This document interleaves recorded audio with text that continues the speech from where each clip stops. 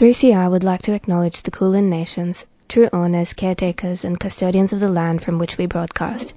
3CR pays respect to elders, past and present, of the Kulin Nation. We recognise their unceded sovereignty.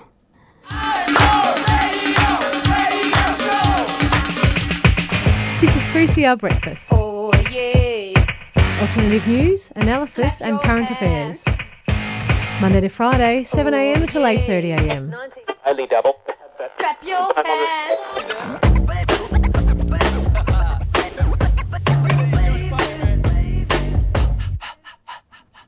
Good morning, everyone, and welcome to 3CR Breakfast. It's 7am on Tuesday, the 18th of April, 2023. My name is Fung, and joining me in the studio this morning, we've got Carnegie and Ashkin. Good morning. Morning. How has everyone been? Very well. Yeah. Sleepy, but in a good way. Sleepy, but in a good way. Tell us more. Just like content coming out of uni break. And so, yeah, it's nice to start the week again and getting back into the news and like waking up and staying on topic and what's happening. Is that the same for you, Carnegie? Well, yeah, in lots of ways. But I've got a little newborn at home, so mostly just getting to know her as a person. Yeah, and how's that been? Yeah, great. She's very cute and has a lot of moods and feelings. Yeah. So it's fun hanging out. Yeah, it must be so exciting to see just a person, become a person in front of your eyes. I don't know how else to describe it. It's exactly what it is. It's surreal. Oh, I love. Let's have more baby updates, please. Should we get her on air? Oh, of course. She has a few things to say. I imagine she would have. Okay, so what have we got coming up on today's show? Yeah, so these are your news headlines for Tuesday Breakfast. The state government departments have announced plans to cut their public sector budgets by 10%. This will hit community health organisations and sack more than 5,000 public sector workers. This comes as the government struggles to offset a multi-billion-dollar financial hit linked to the rising interest rates, and with the state's net debt topping $100 billion. This also occurs as Albanese plans to spend $368 billion of taxpayers' money on nuclear submarines in the coming decades. Fret not, with struggle, there's always an opportunity to fight back, and the fight for workers' rights are back on the agenda as NTEU fights for teachers and staff rights against management cost-cutting during a cost of living crisis. Casualisation at universities have attacked the well-being and the quality of education provided to students and for staff, leading to systemic wage theft in the sector. This is primarily due to insufficient allocation of paid time for casual and sessional staff to mark essays, advise students, and prepare for the courses. Casual staff at the University of Melbourne have had $45 million of their wages stolen by the university, and now staff have taken industrial action just last Friday after management failed to meet key demands. Cool things are happening, like staff banning penalties for late submission of student work, which makes me kind of want to study at uni Melbourne right now. Staff calling for an increase of secure work at the university and demanding a pay rise of 15% when the uni only offered 4% pay rise, which is well below inflation. Just yesterday, in most recent round of Deakin University NTEU negotiations, management had proposed a 3% salary increase per year for only 3 years, representing a real pay cut with inflation at 7.8%. They have not proposed a meaningful solution to reduce casual employment nor to reduce academic workloads. The union is demanding a 15% salary increase over the life of the next enterprise agreement. We'll be chatting to Dr. Piper Rodd, a researcher and lecturer at Deakin University, later this show on this issue as well. In lighter news, YIRRAMBOI 2023 is happening soon, a 10-day festival featuring more than 300 First Nations creatives taking over Naarm alleyways, streets and spaces from May 4th to 14th. Our host Kanagi will be chatting to the creative lead of YIRRAMBOI, Sherene Stewart, for today's show, so stay tuned. Speaking of celebrations, Eid Mubarak, or in my mother tongue, Selamat Hari Raya Aidil Fitri. This Saturday, on April 22nd, millions of Muslims from across the globe in Pakistan, Indonesia, Afghanistan, Saudi Arabia, Libya, Kenya, and so-called Australia will be celebrating and breaking their month-long Ramadan day fasting with a celebratory feast. Ramadan is a period where Muslims abstain from their most basic needs and desires to discipline oneself and focus on their connection with Allah subhanahu wa ta'ala. Throughout the past few weeks, you may have noticed your Muslim friends fasting, abstaining from consuming food or beverages, yes, including water. This practice is considered one of the 5 pillars of Islam, the others being Shahada, which is a declaration of faith, Salah, which is prayer, Zakat, which is donations, and Hajj, which is the pilgrimage to Mecca. Make sure to wish your Muslim friends a happy Eid, and that's all for the news headlines today. Got a really cool show happening. Yeah, thank you so much for that, Ashkin.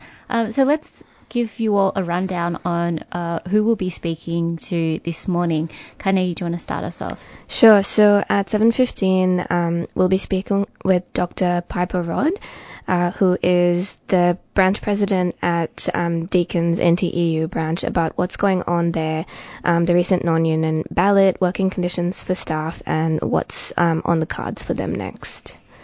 And Ashkin at 7:30?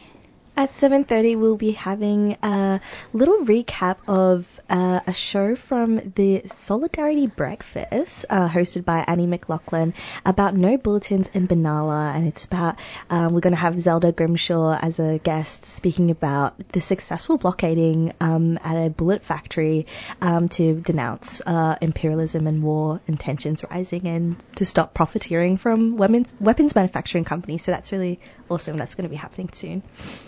And then at 7:40, we'll be speaking with Sherene Stewart, who is the creative lead for YIRRAMBOI, which is a 10-day festival platforming First Nations creatives happening next month. So excited to hear what's on for that.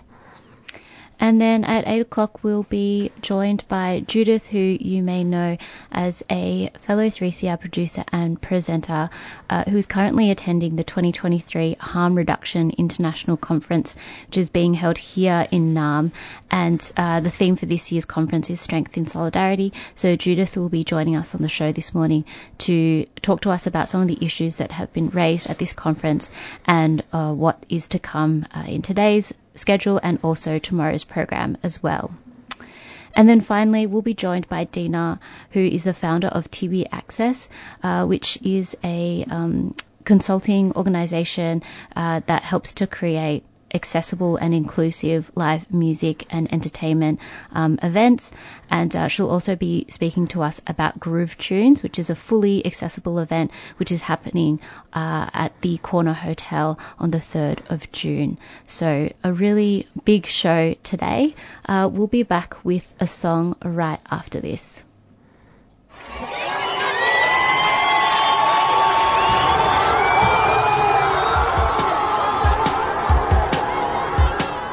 From Iran to the Americas, the Pacific to Palestine, and here in so-called Australia, people are standing up for freedom and liberation. This May Day at Melbourne State Library, join the Voice of Revolution Iran Melbourne, the Black People's Union, renegade activists, unionists, and people from all over the world as we stand together in understanding that we are all in this together. A lineup of speakers and music from around the world demanding justice and celebrating our common struggles and our common humanity will be announced on the event page soon. You can find the event by searching May Day for Freedom and Liberation on Facebook. May Day for Freedom and Liberation, 5:30 p.m, Monday 1st of May at State Library, Victoria. A 3CR Community Radio supporter.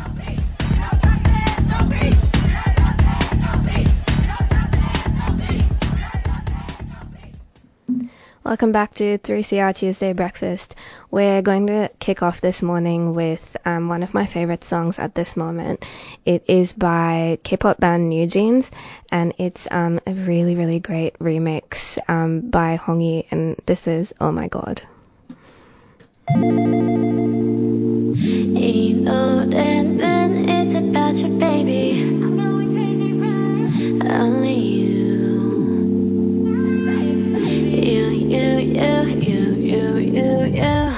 내가 힘들 때 울 것 같을 때 기운도 이제 나지 않을 때 It's you 날 걱정하니 It's you 어렵게 하니 말은 해도 돼 But what do you say 멀리든 언제든지 달려와 따뜻한 척도 없이 넌 나잖아 이게 말이 되니 난 물어봐 너는 말야 It's only living in my system baby Oh my god It's only so mad I was really hoping that it will come through Oh my god 성분이야 asking all the time about what I should do No I can never let him 가 너만 생각나 24는 행운 아야 정말로 I know 너를 기전까지는 나는 네 없어서 전부 다 내 맘이 든지 없는 걸 I know I'm going crazy right 어디서 돼 if anything theory 날 떠났어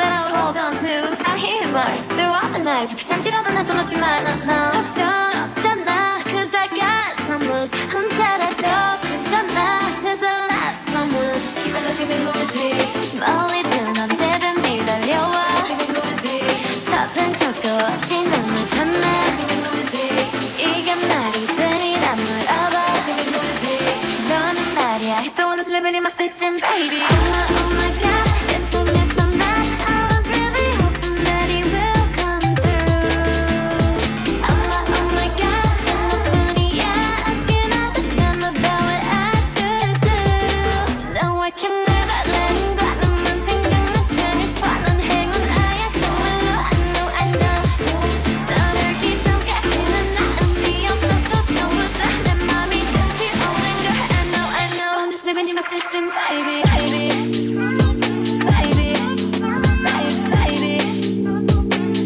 I'm going crazy right baby going crazy right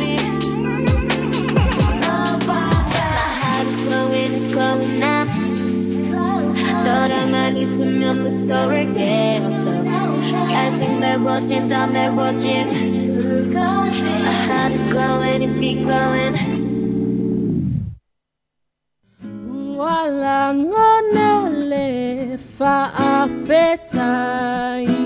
Tuesday Breakfast would like to thank our friends at Living Koko for their support of the program. Living Koko puts community first by respecting food sovereignty. Based in Braybrook, they create bean-to-bar chocolates, cacao tea, intentional drinking cacao, and cacao mass in bulk. A zero-waste manufacturing space, Living Koko ethically sourced cacao from over 130 domestic village farms in Samoa. They are at livingkoko.com or on Facebook and Instagram.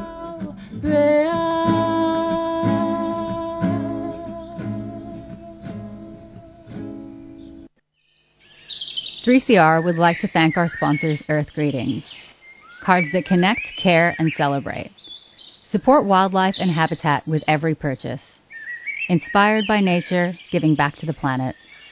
Learn more at earthgreetings.com.au. That song that you just listened to was the OMG New Jeans Bootleg kind of remix by Hongi, and that was a song that was requested and recommended by Carnegie, our host. Speaking of which, Carnegie is going to be speaking to NTEU member and Deakin lecturer and researcher, and going to tell us all about the industrial action that's happening in Deakin. All right, so Dr.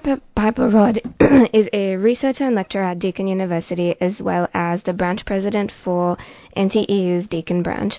Piper is joining us on the show this morning to talk to us about the working conditions for staff at Deakin and management's recent decision to walk away from negotiations with the NTEU. Welcome to the show, Piper. Thank you very much. Happy to be here. So maybe just to start with, could you talk to our listeners a little bit about what's been happening at Deakin? As I just mentioned, management has walked away from negotiations with the NTEU to better staff conditions for the next EBA, which just happened last Friday. Can you just tell our listeners a bit about how this happened? Yeah, sure. So we've been in negotiations since about November last year. And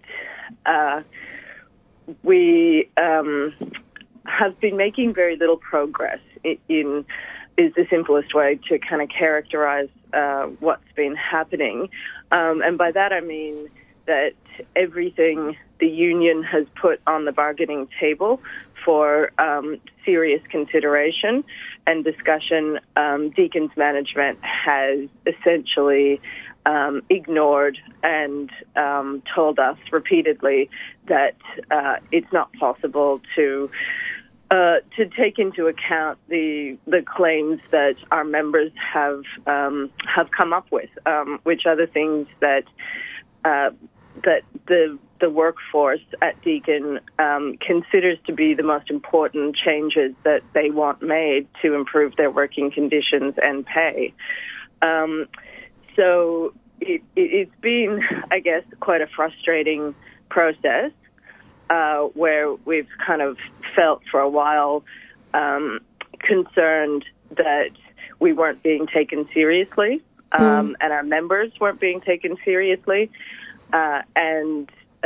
So when the university decided to sort of sidestep the union completely a few weeks ago and present everybody in the university with their completed version of a new EA that includes nothing that we have put on the table, we were, I guess, not really entirely surprised, but pretty upset about it because it represents quite a concerning move by the university to really disregard the union, which is the representative body of all the university workers, academic, professional staff, casuals, and instead just do whatever they want to do.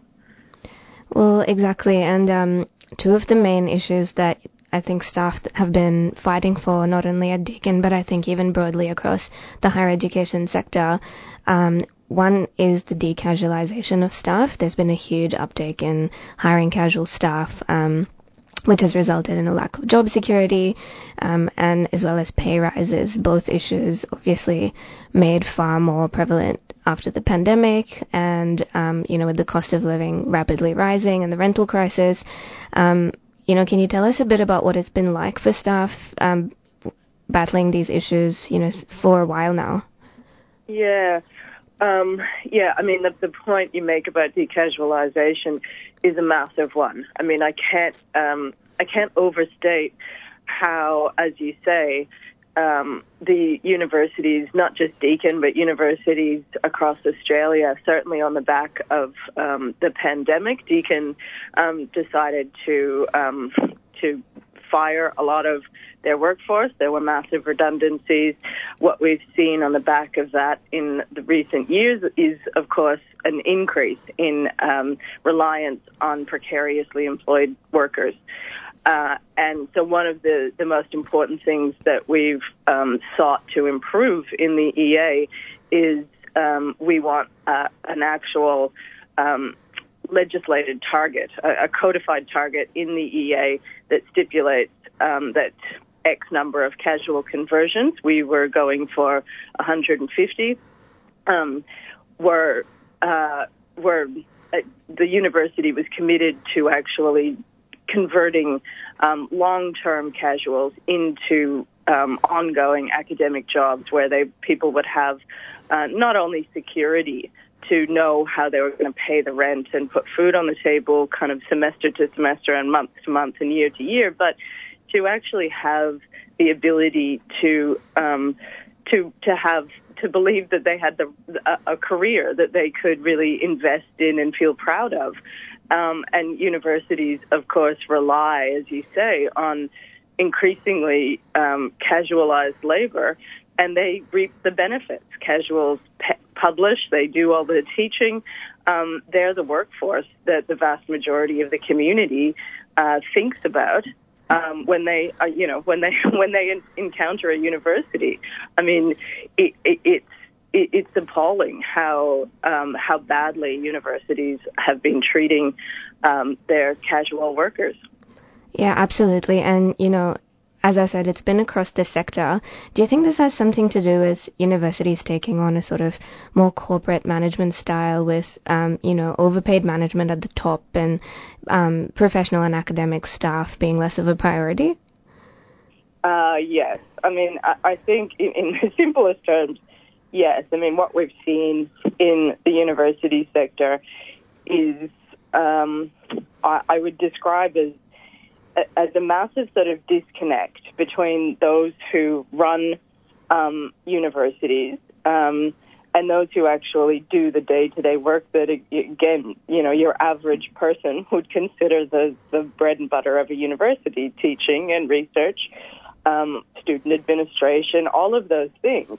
And yet we have people who are running universities, highly, highly paid executives. I mean, our vice chancellor makes much more than our prime minister, and that essentially are kind of completely isolated from those who do the real work. And I mean, we've had the experience consistently in our union, and certainly this has been evidenced in bargaining, where we raise issues that every day our hundreds of members come to us and tell us about the working conditions, and management has become increasingly hostile to even being told that workers are being overworked and feel precarious, they feel vulnerable, and such a kind of chasm of I guess corporate cultural disconnect exists that they just get ignored, and I think there is a great deal of discontent and distrust that kind of engendered because of the ways that universities have been run. Absolutely, and that's quite understandable given that the union and all its members and the staff at Deakin have taken real concerns to management in good faith for bargaining, and they've just walked away from the table on Friday. The NTEU is, of course, asking staff to vote no to management's proposition so that you can keep fighting for better working conditions. Can you tell us what the next steps are for the NTEU at Deakin? Yeah. So the university has put out what we would call a non-union ballot, and that simply means that, as I said before, the university has chosen to not continue to bargain with the union, as is standard practice in a unionized workplace, and instead just put their own claims to all workers to vote. So what happens is that every single university worker, regardless of their status, it has the right to vote for this EA. So now what we are doing as a union is doing a lot of actions and activism to educate people about why this process is really dangerous for maintaining the democracy of the university, and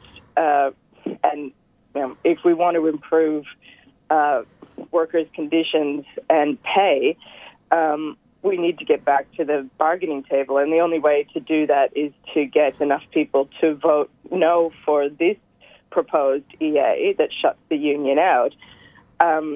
So we'll be doing call banking, trying to reach all workers across the university, And our position is really quite clear.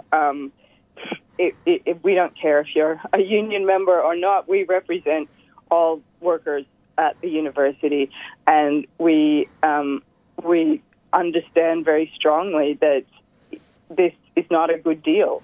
And a good deal is not one that the union that represents and hears directly from its members it seeks to advocate for. And so we'll be getting out. We're having a day of action on Friday across campuses to raise awareness and reach as many people as possible. It'll be a stop work action, and we're having information meetings for everyone's invited. We are agnostic about extending our message beyond simply our membership, because we think this is too important to keep it in-house. We've been seeking to communicate with all staff about the reasons we think this is a really dangerous move and a wholly inadequate pay and conditions offer that's on the table. So we'll keep doing that through the week, and the poll opens next Monday. So we'll be working hard for the next 2 weeks. That sounds incredible. How can other unions at other universities help support Deakin staff? This is obviously a prevalent issue, so I think it's a really great idea for solidarity across the sector amongst university staff. Yeah.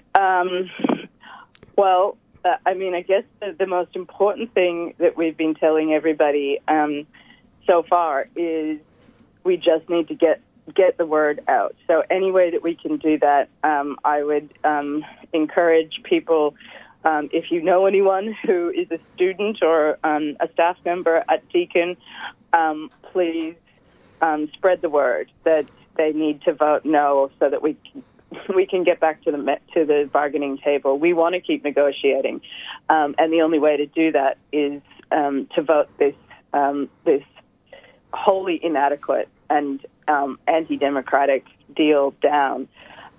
So please spread the word in any way you can.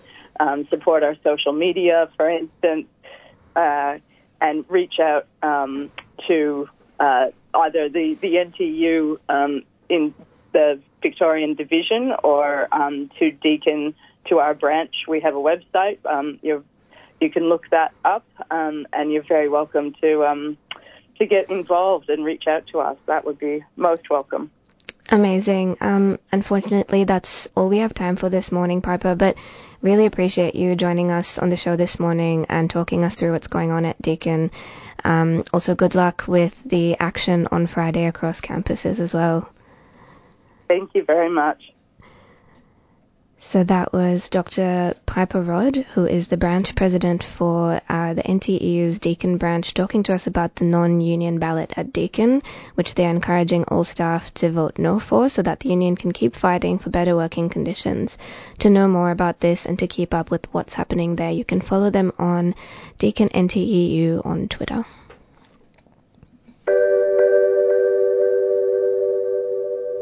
So it's up to us, the people. We need a treaty in this country. We need the end to the war in this country. And the only way we can do that is through a peace treaty. Not the one you see in Victoria, not the one you see in Queensland, not the one you see in the Northern Territory, because they talk treaty and still lock our people up. They still kill our people. They still desecrate our land and our water. A treaty means peace. A treaty means equality. And a treaty means justice. Thank you.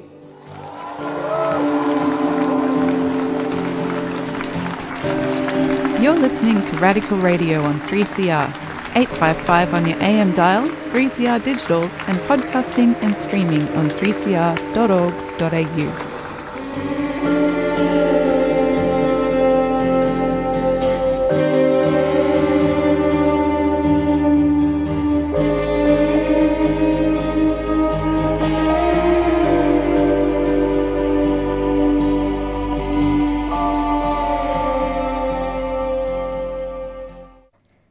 next up, we're going to be playing a bit of a recap from Saturday's show of Solidarity Breakfast. And Annie caught up with Zelda Grimshaw from Wage Peace. Well, Wage Peace fights to run strong campaigns against war, imperialism and militarism in so-called Australia after the successful blockading of NIOA bullet factory and the Thales mortar and shells operation at a plant outside of Benalla. Let's cut to the track and see what this is all about. Can you give my listeners a little bit of a rundown of what you've been doing this week? Yeah, so on Tuesday morning we put a barricade up outside the bullet factory at Benalla. It's owned by the Defence Department, but they lease it to private companies, NIOA, who manufacture bullets for Australian police, and Thales, who manufacture a whole lot of munitions there, including some that they export to Indonesia, who use them in West Papua. That's right. And so you had about 25 compatriots, and you set up a barricade and successfully stopped the worker shifts going in, didn't you? We did. We actually stopped 2 shifts going in, so no bullets made in the factory that day. We set up quite a hard barricade with a wrecked vehicle, so we had a vehicle that we placed in front of their gate. We locked their gate and then chained our wrecked vehicle to the gate. So, there was definitely no cars going in or out of the factory that day. And then watched as the early morning workers just turned around and had a day off. So tell us, what's been the response of the police? Well, it was curious that police didn't even talk to us. So the police turned up fairly quickly, and I guess I expected the barricade to be down within an hour. But the police didn't even approach us and talked to the Defence Department guys who'd come out to, keep an eye on us, and hung around for half an hour or so. Our liaison person spoke to them and said, you don't really need to be here. This is, we're peaceful people and no one's going to get hurt here. So I'm sure you're busy and you've got other things to do. But we've said that to police before at actions, and that hasn't sent them on their way. But this time it did. They left, and most of the day there were no police even present. So much later in the week, we ended up holding the space for 9 hours. So we held this barricade for 9 hours. Very curious that, we think that weapons companies don't want arrests because these companies function in our communities by people not knowing that they're there. And it's not about preserving their brand name or their good reputation. It's about no one knowing that they're there. Because if people become aware that there's a bullet factory, there is no social license for weapons manufacturers. There's nobody who thinks, oh yeah, that's a good industry to have. There's been this ongoing infiltration of Australian manufacturing and moving it towards weapons production, hasn't there? Like you say, in an insidious way. Yeah, so under Turnbull, they decided they were going to give an extra almost $300 billion to boost the weapons manufacturing industry. They talk about it as, sovereign capability, which means, I think manufacturing weapons in Australia is what that translates to. But what it really means is that our money is going into the hands of private weapons corporations, usually big US corporations. So, Lockheed Martin, Boeing, Raytheon, all the General Dynamics, all the big ones, get our money to help them make weapons in Australia. And, they're happy. They're getting taxpayer money. Yay. And for us, it's just a loss in every single direction. So it's a loss in terms of democracy because weapons corporations are gaining more and more power over governance, over they're basically direct defence policy now. They, through their lobbyists and through their think tanks and whatever, like the people who write the defence paper, the defence, white paper that becomes policy, are weapons company personnel. Like that's who they basically design our defence policy. So there's a loss of democracy. There's a loss of money from our economy. I mean, $270 billion over 10 years going into the hands of private weapons corporations, but also now $368 billion going to a UK company, BAE, to make nuclear submarines that will be obsolete by the time we get them. So, I mean, the loss of money is just immense. Thales is an interesting company too, because it's French, and I mean it's associated with various one of the people that are to do with universities. I mean, quite besides the American companies and their infiltration of Melbourne University, and then there's Sydney University. I think the Vice Chancellor of Sydney University is associated with Thales. It's a French company, and it's not just bullets, is it, with Thales? No, so Thales are making a bunch of munitions. Is that how you say it? Thales? I think so. Yeah, sorry. I think so. I think it's Thales. So the Vice Chancellor of Sydney University, I think, is the president of the board of Thales. Yeah, right. There you go. Yeah, and RMIT has Albert, and Melbourne Uni has Lockheed Martin, and University of Queensland has Boeing. So, yeah, this is another way that the weapons companies are kind of, insinuating themselves into our public institutions. They're also in high schools. Yeah. So Thales is a French multi-billion-dollar company who have been supplying the Indonesian Navy for 40 years. So a lot of the naval guns in Indonesia are Thales guns. So people might recall the Biak massacre in 1998 when naval ships opened fire on an assembly of a couple of hundred people on the island of Biak in West Papua. So those would have been Thales guns. And they also make, a series of kind of explosive projectiles. So Thales rockets were found in a village in the highlands of West Papua about a year ago. There were a number of helicopter attacks on villages in the highlands,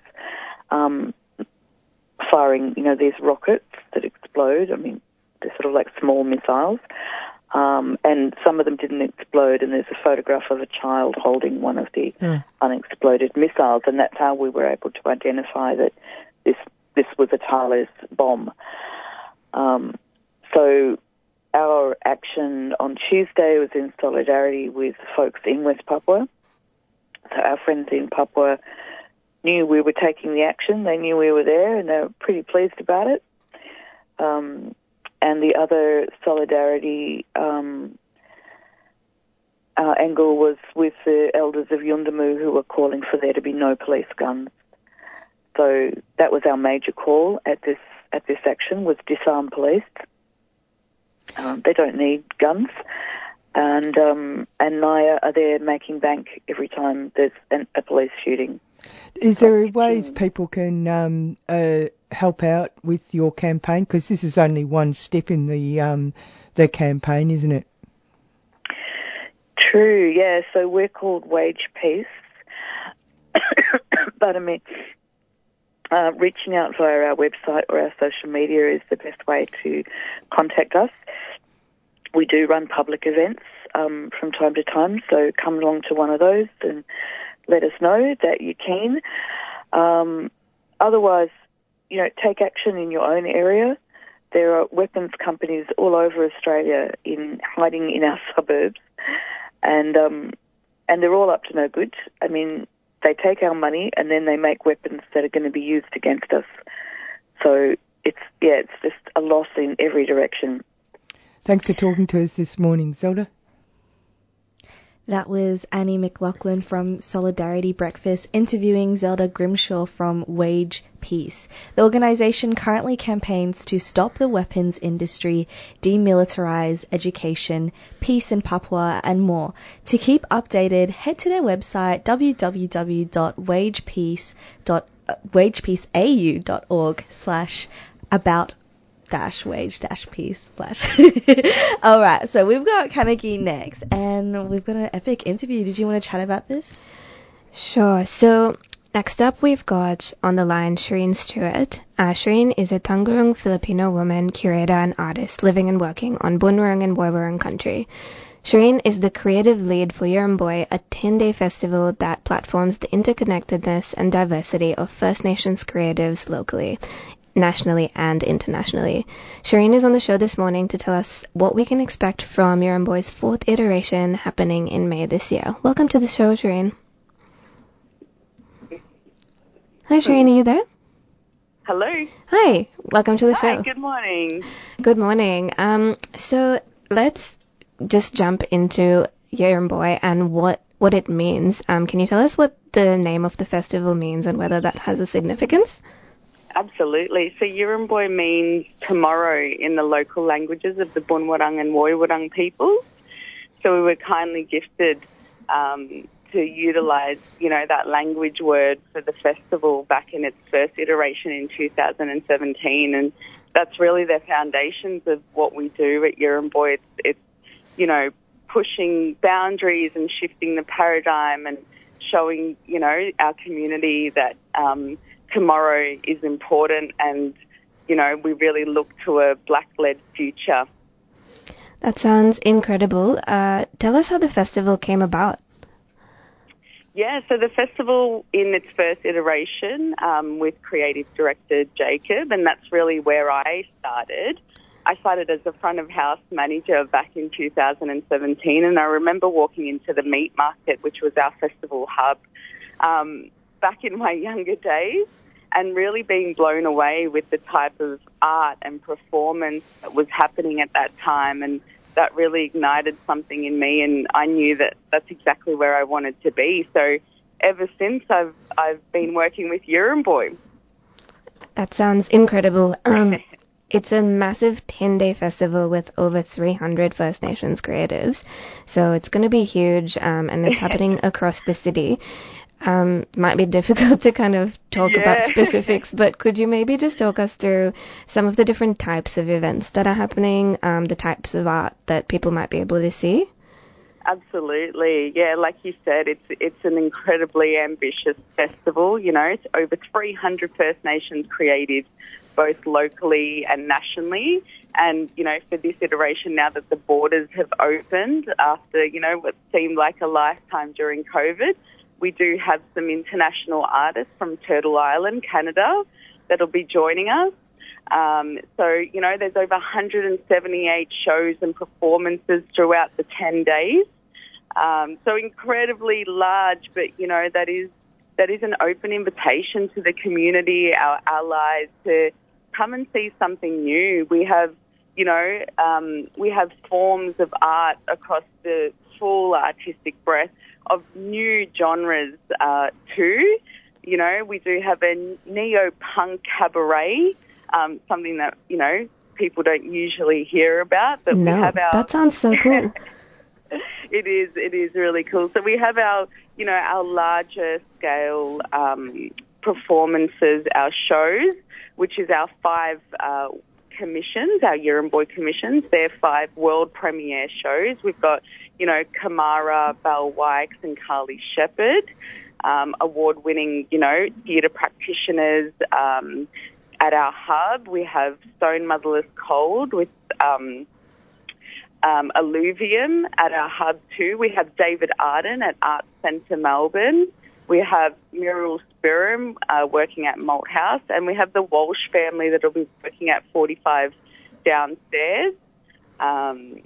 And, with all the other shows too, we've got a fashion show, we've got critical conversations, we have a drag brunch at Mabu Mabu, we have, dance performances at Arts House, It's huge. It's huge. So I really do encourage the community to, visit our website.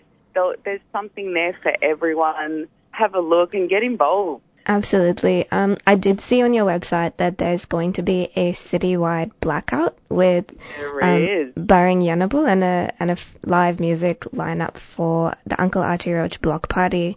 Maybe you can tell us a bit more about that?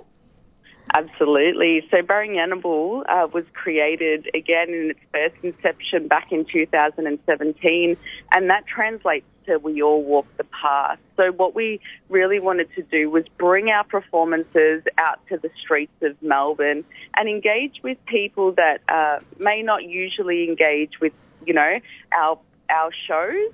So it's really bringing it front and centre. So on Saturday, the 6th of May, when, the sun goes down for the first time at night, we'll light up the city with visual arts, performances, music, and interweaved with that is, 2 major music programs that's free to everyone.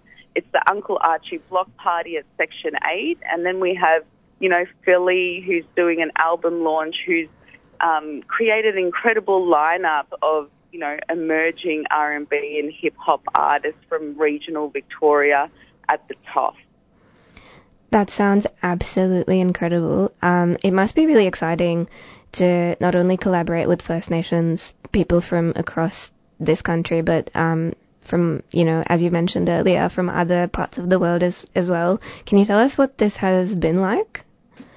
Yeah, it's always an incredible journey to work with, international First Nations peoples, because even though that we're, quite diverse and we have, our own stories, there is that unity and, very similar histories that we've had. So, to have that moment of, respect and unity through the festival, it's a beautiful thing. Yep, definitely. And I think that, festivals like this are super important for people to kind of be able to engage with First Nations cultures, which, as you were sort of touching on, it's not always accessible to people or on people's kind of forefront. So this is a really, really great way to do it through art, to do it, across the board in NAM as well. Where can people find out more and get updates as information is released? Yeah, please visit our website, follow us on socials, Instagram, Facebook. We're always posting about all the events and shows that we have, and we've only got about 2 weeks until we open. So I really do encourage, our community and our allies to try something new. Definitely. We'll link to all of that in our show notes later today as well as on our socials, so keep an eye out. That's all we have time for this morning, Sherene, but thank you so much for joining us and telling us about YIRRAMBOI. It sounds so great. Thank you for having me. So that was Sherene Stewart, the creative lead for YIRRAMBOI Festival, which is happening from the 4th to the 14th of May. Be sure to check out what's going on at YIRRAMBOI.com.au and follow them on our socials, which are tagged on Tuesday Breakfast socials and will also be in our show notes later today. We'll be back with a couple of songs right after this break. Boom-bap jazz. The Milky Way looks good in the night sky. So stars open a short for my dark eyes. Hey, I'm Lady Lash. You're listening to 3CR Community Radio, the voice of dissent. 3CR is so awesome, giving the platform for people's voices to be heard and people's gifts to be heard. And always remember that you are amazing. Like a cartoon, I'm dreaming of the 7 moons. Oh, I see what's new. Things need topping up every now and then. More tea, Auntie. Thanks, Bub. Including your COVID protection. If you're an adult and it's been 6 months since you caught COVID or had a COVID jab, you can now top up with a free COVID-19 booster. It helps keep you and your mob protected from serious illness from COVID-19. So talk to your doctor or health worker about a free COVID-19 booster or visit health.gov.au/top up to find out more. Authorised by the Australian Government, Canberra. A 3CR supporter. We're about to play White Noise by Dancing Water. They're a First Nations act, an artist, and that's going to be super, super exciting. So we'll play that, and then right afterwards we'll play Good Company by Kai. This one is White Noise by Dancing Water.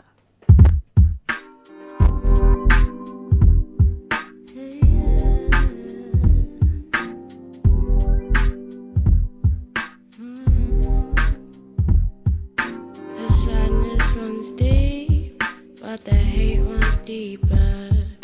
Look closely, you'll see by the way they treat her. Blinded by privilege, they can't even recognize the black boys and black girls are risking their lives to get by, to get by, to get by. All I hear is all I hear is white noise. All I hear is white lies, and all I hear is white silence.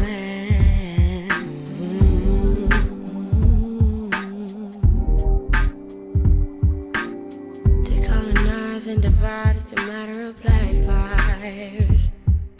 To thrive off the pain of black tears and black cries. You got the power coursing through your veins to just destroy black homes and put us in chains. All I hear is white noise. All I hear is white lies, and all I hear is white silence. All I hear is white noise. All I hear is white lies, and all I hear is white silence. All I hear is white noise. All I hear is white noise. What is freedom to you? The freedom to take a life? Is that your freedom? If being black and proud's a crime, then arrest me. Don't say you got my back, then oppress me. Strip us of our song line, and you gave us the churches with an evil plan and a sinister purpose. All I hear is white noise. All I hear is white lies, and all I hear is white silence. All I hear is white noise. Sick and tired of the white lies. All I see is your violence. Your violence. That was Meanjin-based band Dancing Water, and they bring this new wave of neo-soul punk mixed with black rage, and it's inspired by societal injustices and a drive for global equity. Dancing Water tells those stories through spoken words and those melodies. Fong, we've got an epic song next. What is this next tune? Yeah, so we're going to be playing another track now. This is from Kai, who is such a great pop R&B singer at the moment, local as well, and just wanted to flag that Kai is going to be headlining an event coming up on the 3rd of June at the Corner Hotel called Groove Tunes, and this is being presented by Tibi Access, and we'll be speaking with their founder Dina later this morning, but we just wanted to play for you one of her tracks, and this is called Good Company.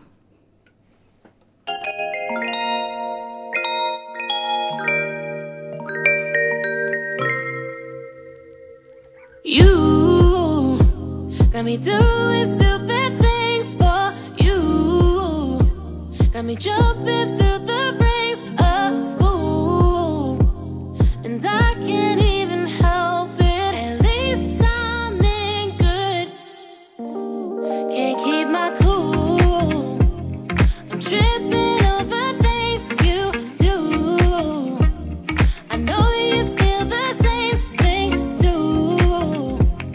And I ain't falling by myself. At least I'm in good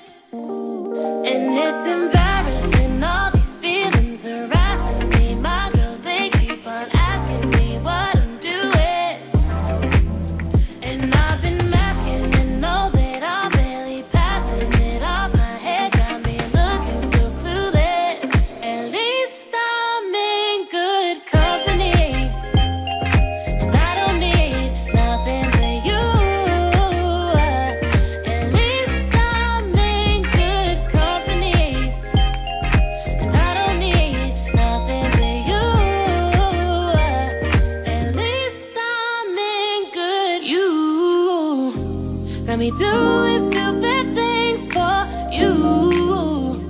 Got me jumping through the rings of fool.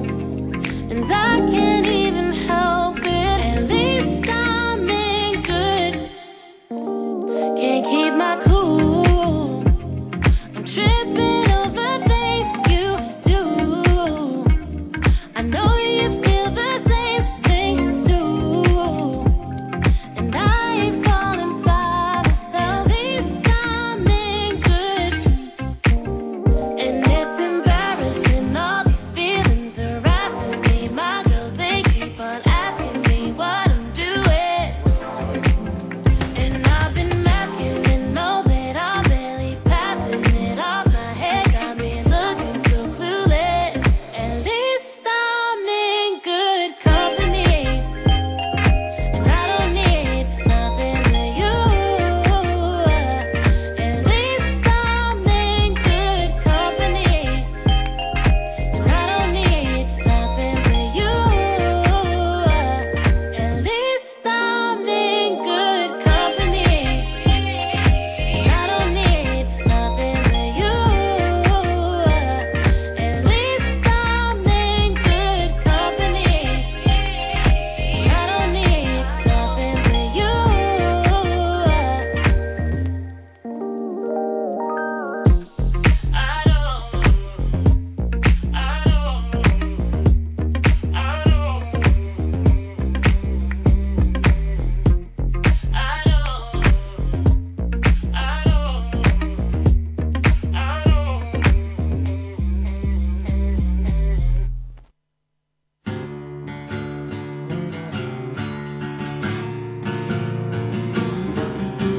Three CR Community Radio, 855 AM.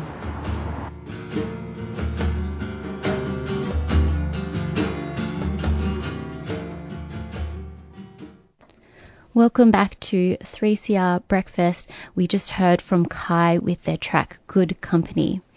We're now joined by Judith Peppard, who is a fellow 3CR producer and presenter who is currently attending the 2023 Harm Reduction International Conference held here in Naarm, Melbourne from the 16th to the 19th of April. The theme for this year's conference is Strength in Solidarity, and so we welcome Judith to 3CR Breakfast to share with us her insights into the past few days at this conference. Good morning, Judith. Good morning, and it's great to be on the show this morning. Thank you so much for making the time to speak with us. Could you please start by telling us more about what Harm Reduction International Conference is all about? Yes, well, the conference has been going since 1990. This is actually the 27th. There was a break probably during COVID, but it's been going a long time, and the organization is an NGO, an international NGO, and it uses data and advocacy to promote harm reduction, drug policy reform, and it's also really influenced by rights-based, evidence-informed responses to drugs rather than a lot of the mythologies that go around that you hear.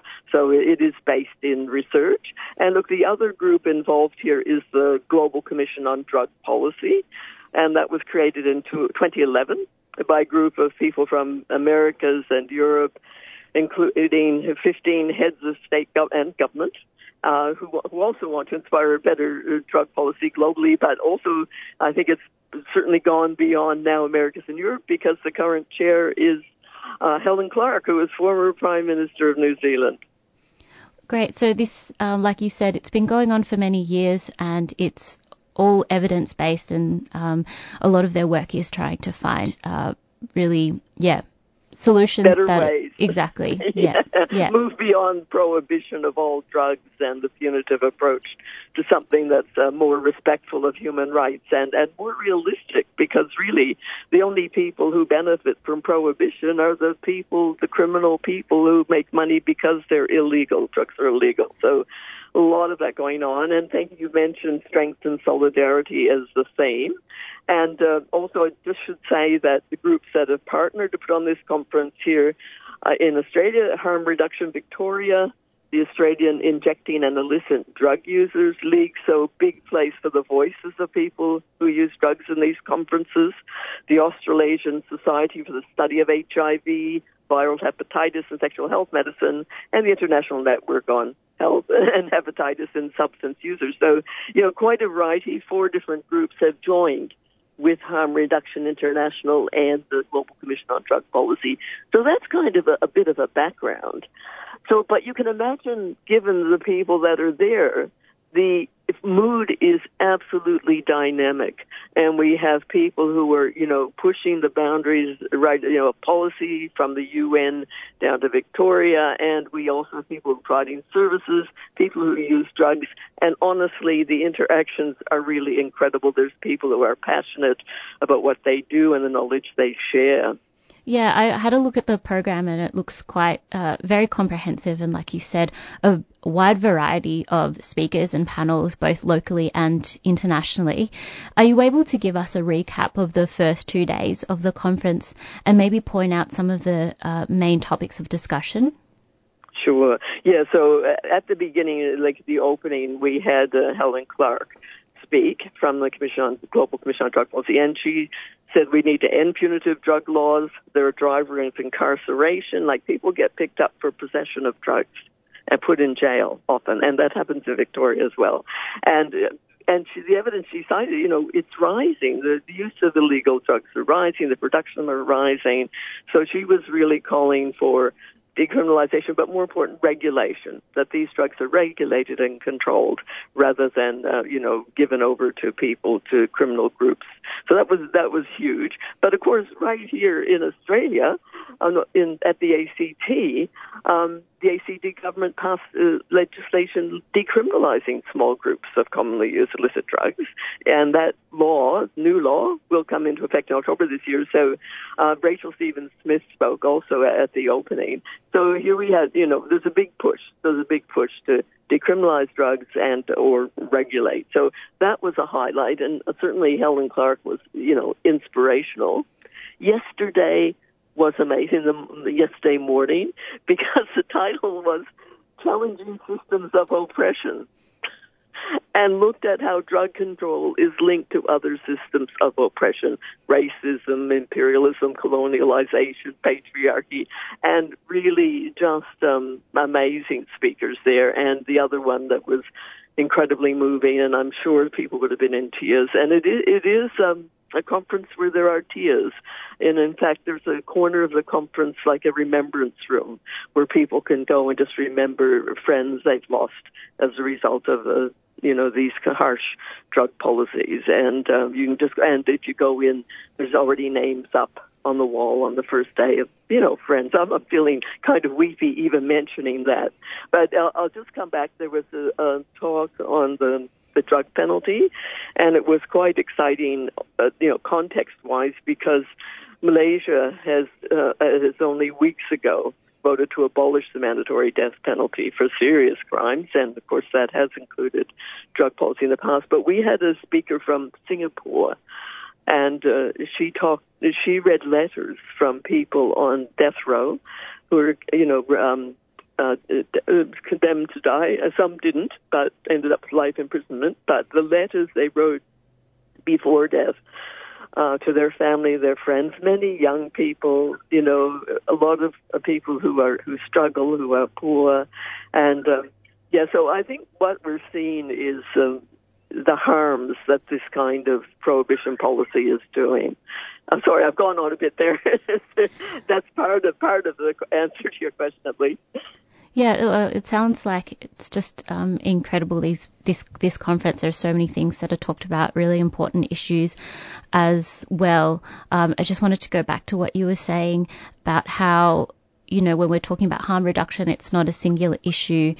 It affects so many other aspects of life. And I guess that's why the theme for this year's conference, Strength in Solidarity, makes so much sense.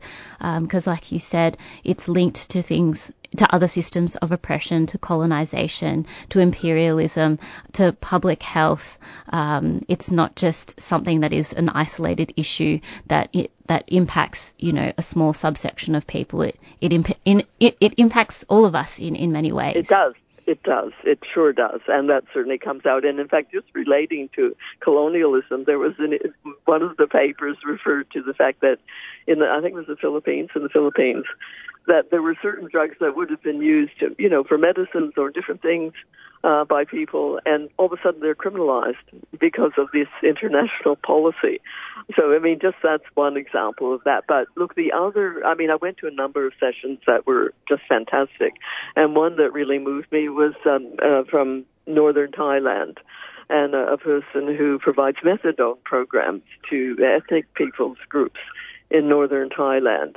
And just her description of, there's no transport, there's very little in the way of health services, and they get out and they meet people and they bring this to people, the services to people. That was amazing. And also for some Aboriginal health services also speaking about using cultures healing. So as it's people involved in treatment or services, and people who are, on the ground every day. And what always comes through, again, it's like the love and the care, and it's always, this is my third conference that I've been to, and this may be the best. I don't know. It's pretty good. And one person did say to me after the keynote yesterday, where they were looking at systems of oppression, he just said, I think I've been to a lot of conferences in my life. That was pretty much up at the top of the presentation. Anyway, sorry, I go on. Yeah, is there anything else you'd like to know?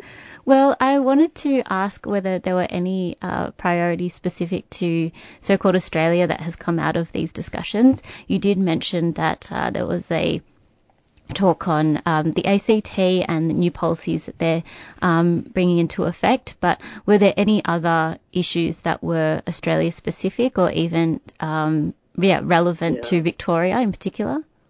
Well, and that's a great question because that's coming up specifically today. So there was talk about, great news that we now have a medically supervised injecting centre here in Victoria, North Richmond. And in fact, part of the program, there are site visits to that centre for people who arrived internationally, because there are still countries that don't have such facilities, but there are countries that do. But with regard to today, there's going to be a presentation of research done in France in comparing, and it's done in two cities, Strasbourg and in Paris. And what they've done is they've compared people who use a medically supervised injecting center with people who haven't used it, and the results. And the results are amazing because, there are less issues, obviously less deaths. It's less health concerns, more health support for people. So the results, that scientifically done, controlled study is providing great support for the centre that exists here in Melbourne, and also support for a new one that really is needed in the CBD. I think a lot of people are hoping that will come about. So that's a very specific issue that's happening here. Yeah, that will be really interesting to hear all about. I can't help but think about, the way that these issues are communicated here in Melbourne. Yes. And, you see mainstream media really jumping on, a lot of maybe perhaps the myths about certain services like safe injection rooms. Do you think that the way that these issues are communicated has a huge impact on how it's seen within the community? Absolutely. And I really think there's a lot of work needed around education of journalists around drug issues in particular, because as soon as you see an article in the paper, you see a picture of a syringe, or you see a picture of drugs, or you see a person who's looking not in great shape. That's the way people who use drugs are presented. It's not the case. It's just, and also what it does is it kind of reinforces that we need to get rid of these. It reinforces law enforcement. If we just get rid of just prohibition, then we'll all be fine. But in fact, we've had it now for since 1961 easily, and it's been a gross failure. And this is what Helen Clark pointed out at the beginning. So yes, I think we need better informed information from journalism and from the media. They need to go beyond the sensational and the way they represent people who use drugs and the services. And I think that goes a long way to preventing positive policies being brought into place. I mean, it's amazing that the ACT is, they're not regulating, but they are decriminalizing. And I did manage to have a chat yesterday with Rachel Stephen-Smith, and I asked her, how did you do it? And she said, well, we have a pretty well-educated, well-informed community in the ACT, but also that a lot of different people got behind it after they found out what was going, they found out the truth about these issues. And so when people know better, then they are happy to embrace newer policies. And in fact, I also spoke to the person from Singapore who talked about the death penalty. And she talked about, I used to think the same as everybody else. And then I saw this, 19-year-old boy from Malaysia who was on death row for, bringing some heroin into Singapore. And then she looked into it more, and she realized, we're being sold a lie often. Yeah. And these lies are often, calls for more, like you said, prohibition, criminalization, heavier police powers, very top-heavy, quote-unquote, solutions that don't actually help people. And like you said, the real solutions lie in community care and love and listening to people with lived experience and working alongside them.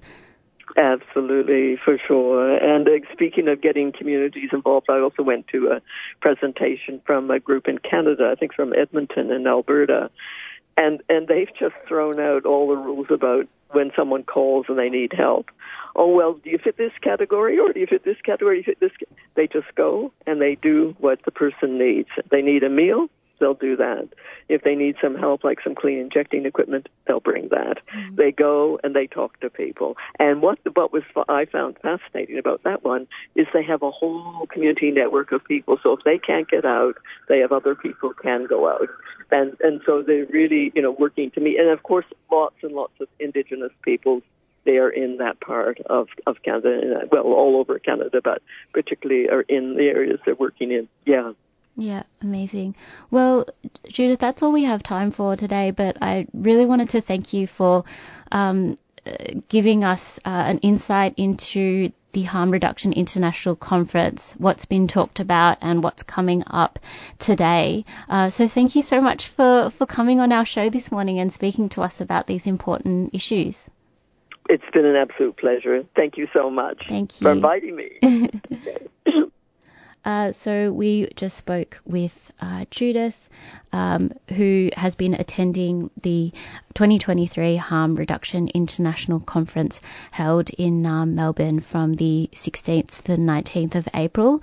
If you'd like to find out more about the conference, you can go to hr23.hri.global, and there you can find lots of information about the international conference, the history of it, and all the panels and workshops that have been held at this conference so far this year. And make sure you tune into 3CR Breakfast tomorrow for another conference update from Judith. We'll be back with our discussion with Dina right after this.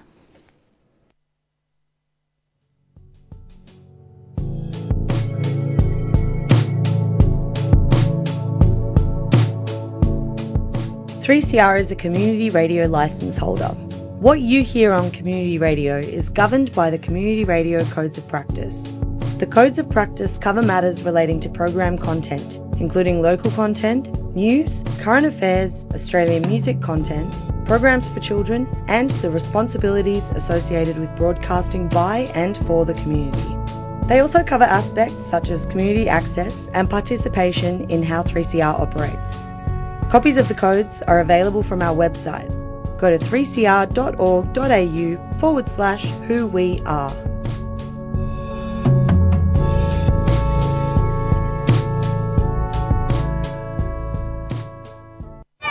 I've had a few jobs over the years. None I've really loved. A mate suggested I use my skills to teach. Turns out I only needed to study for under 2 years. Now I'm in demand. In a secure career I love. Come on, kids, gather round. Are you ready? Fast track your study and start teaching sooner with an accelerated learning program. Visit vic.gov.au/Teach the Future. Authorised by the Victorian Government, Melbourne. A 3CR supporter. We're just going to go to a quick track before we speak with Dina this morning. So this is a song called YIRRAMBOI Sebanarnya by YUNA.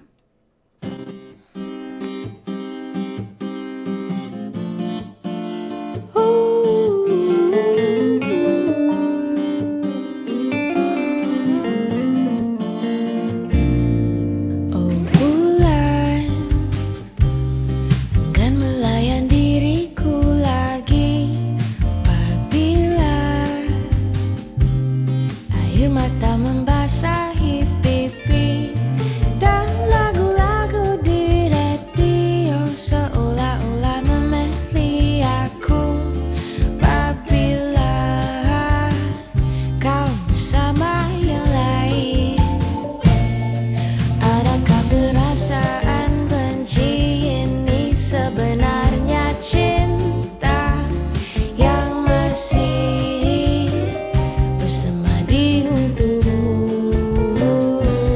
Dan sebenarnya ku mengharapkan di sebalik senyumanmu itu kau juga merindui aku.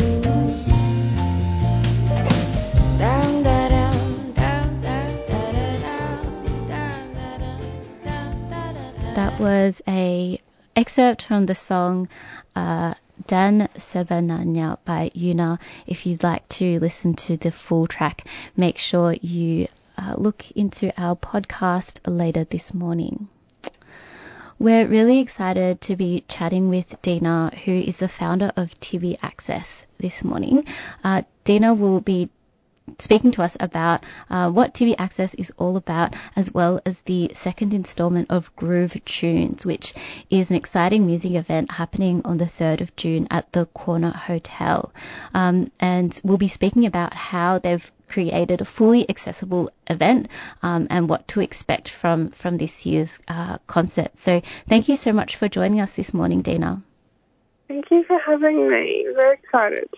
Well, could you tell us more about Tibi Access, what it's all about, and how you came to create this company?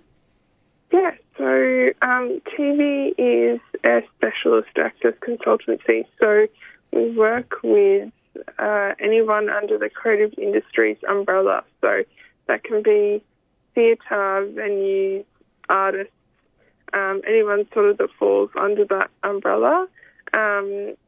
Tibi sort of came to fruition many years ago when I was still at university studying entertainment management, and I sort of dabbled in quite a bit in the creative industries, and I hadn't really found my passion. I am a person with lived experience of disability, and I guess I've experienced firsthand the lack of accessibility that we have in the industry. And I'd had a conversation with a lecturer, and she said, you need to find the gap in the industry and fill it. And for me, I guess that was a little bit of a light bulb moment, for me, where I'm a person with lived experience. I have my background in entertainment business, and I guess that's where I started Tibi Access, to sort of fill that gap in the industry. Yeah, could you talk about this further? How would you describe the current state of live music and entertainment when it comes to accessibility or lack thereof? I think it's definitely more of a conversation than it was 5-6 years ago.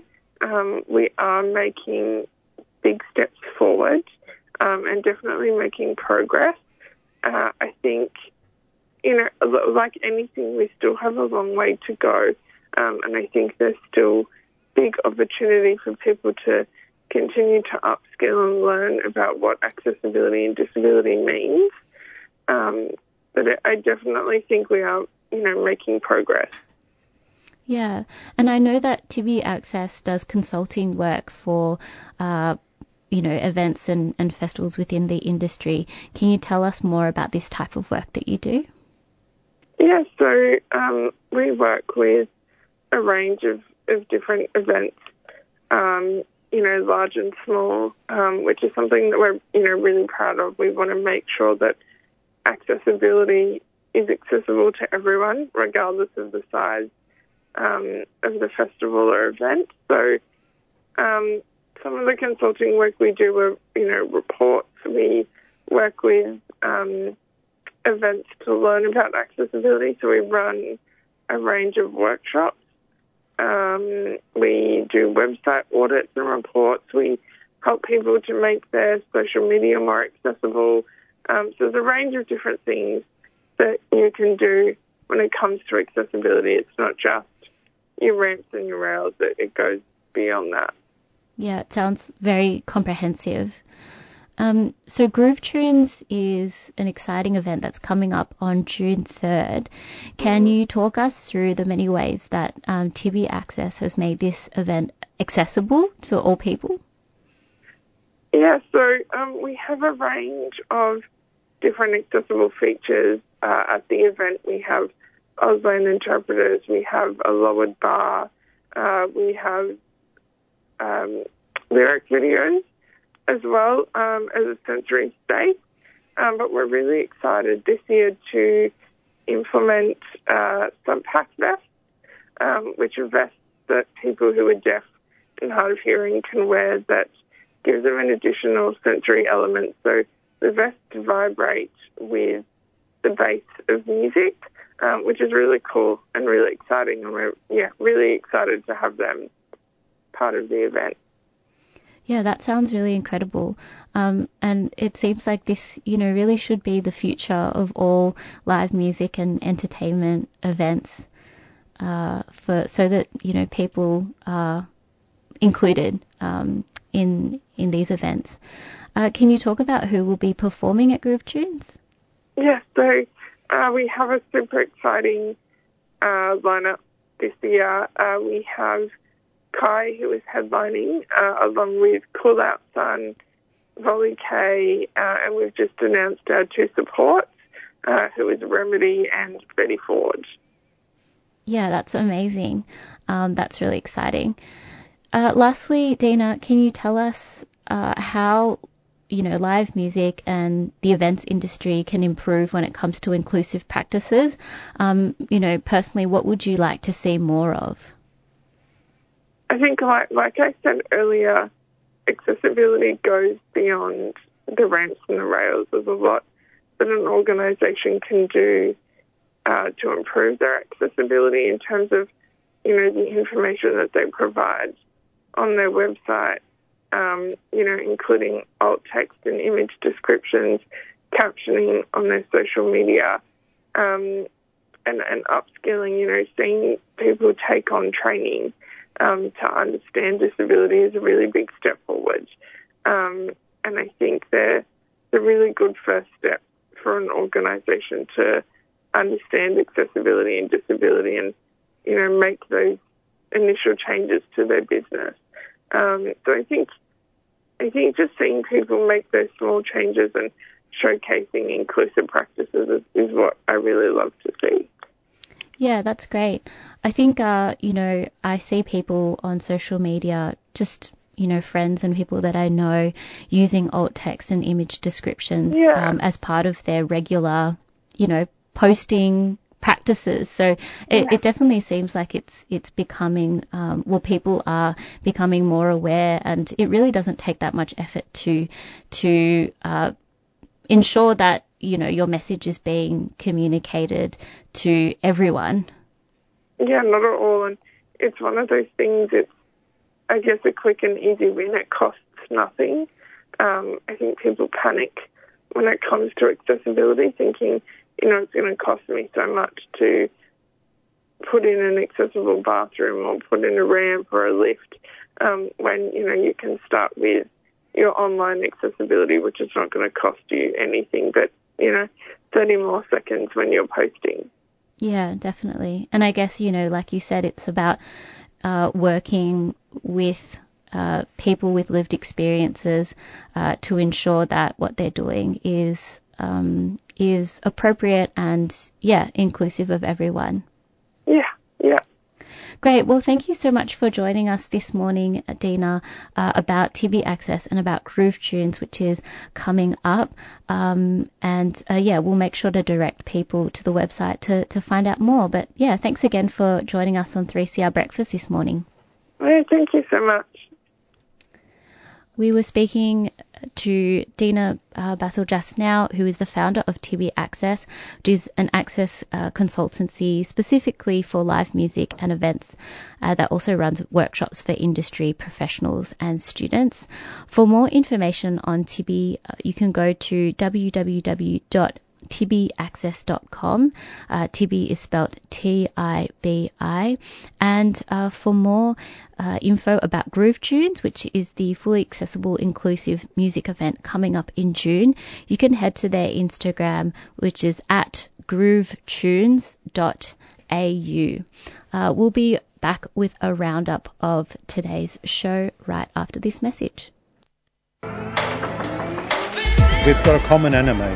The same government that locks up these refugees just behind us here at the Park Hotel is the same government that's going for our rights, trying to attack the very limited gains that casuals have. And so when union activists take up the cause of refugees amongst their fellow workers, it's not an act of charity. It's about building workers' united self-defense mechanism, understanding that we're all part of the same battle. You're listening to Radical Radio on 3CR, 855 on your AM dial, 3CR digital, and podcasting and streaming on 3cr.org.au.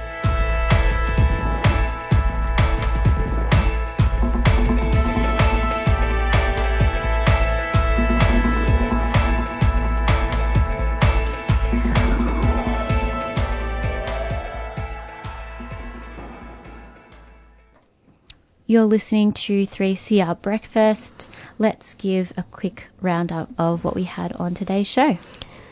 So we had a big show this morning. We started off at 7:15 speaking with Dr. Piper Rodd, the branch president from NTEU's Deakin branch, on their non-union ballot and industrial action happening this Friday. Yeah, we had a recap about no bullets in Benalla. This was a recap from the Solidarity Breakfast hosted by Annie McLoughlin and was interviewing Zelda Grimshaw from Wage Peace. Then at 7:40 we spoke with Sherene Stewart, the creative lead for YIRRAMBOI Festival, on what's on at the festival from the 4th to the 14th of May across Naarm.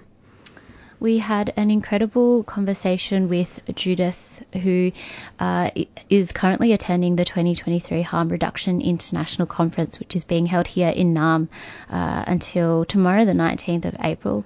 And it was great to hear Judith speak to us about all the topics that are being discussed at this conference, as well as some of the action items that hopefully will be implemented in the future. And then to finish the show today, we spoke with Dina, who is the founder of Tibi Access, and they provide information to people in the events, live music, entertainment industry about how to ensure that their events are fully accessible and inclusive for people with disabilities. So that was, who we spoke to just now. Thank you so much for joining us on 3CR Breakfast this morning. Remember to check out the podcast later this morning. You can go to 3cr.org.au/Tuesday Breakfast. Make sure you tune into 3CR Breakfast tomorrow from 7 a.m. and stay tuned for Accent of Women coming up next. Bye, everyone. 3CR Breakfast would like to thank the New International Bookshop, Melbourne's independent radical bookstore and venue, for their financial support of this program. You can find Nibs in the basement of Trades Hall in Victoria Street, Carlton. And while you're there, check out Radical Coffee, a worker-run cooperative cafe in the courtyard. Keep up to date with upcoming events at nibs.org.au. You've been listening to a 3CR podcast produced in the studios of independent community radio station 3CR in Melbourne, Australia. For more information, go to allthews.3cr.org.au.